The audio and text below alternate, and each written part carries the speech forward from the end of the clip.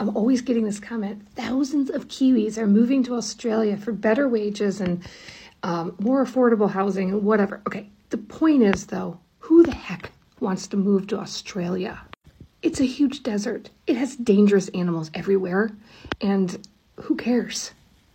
New Zealand is so much better in so many ways, but whatever, you do you. Short Cast Club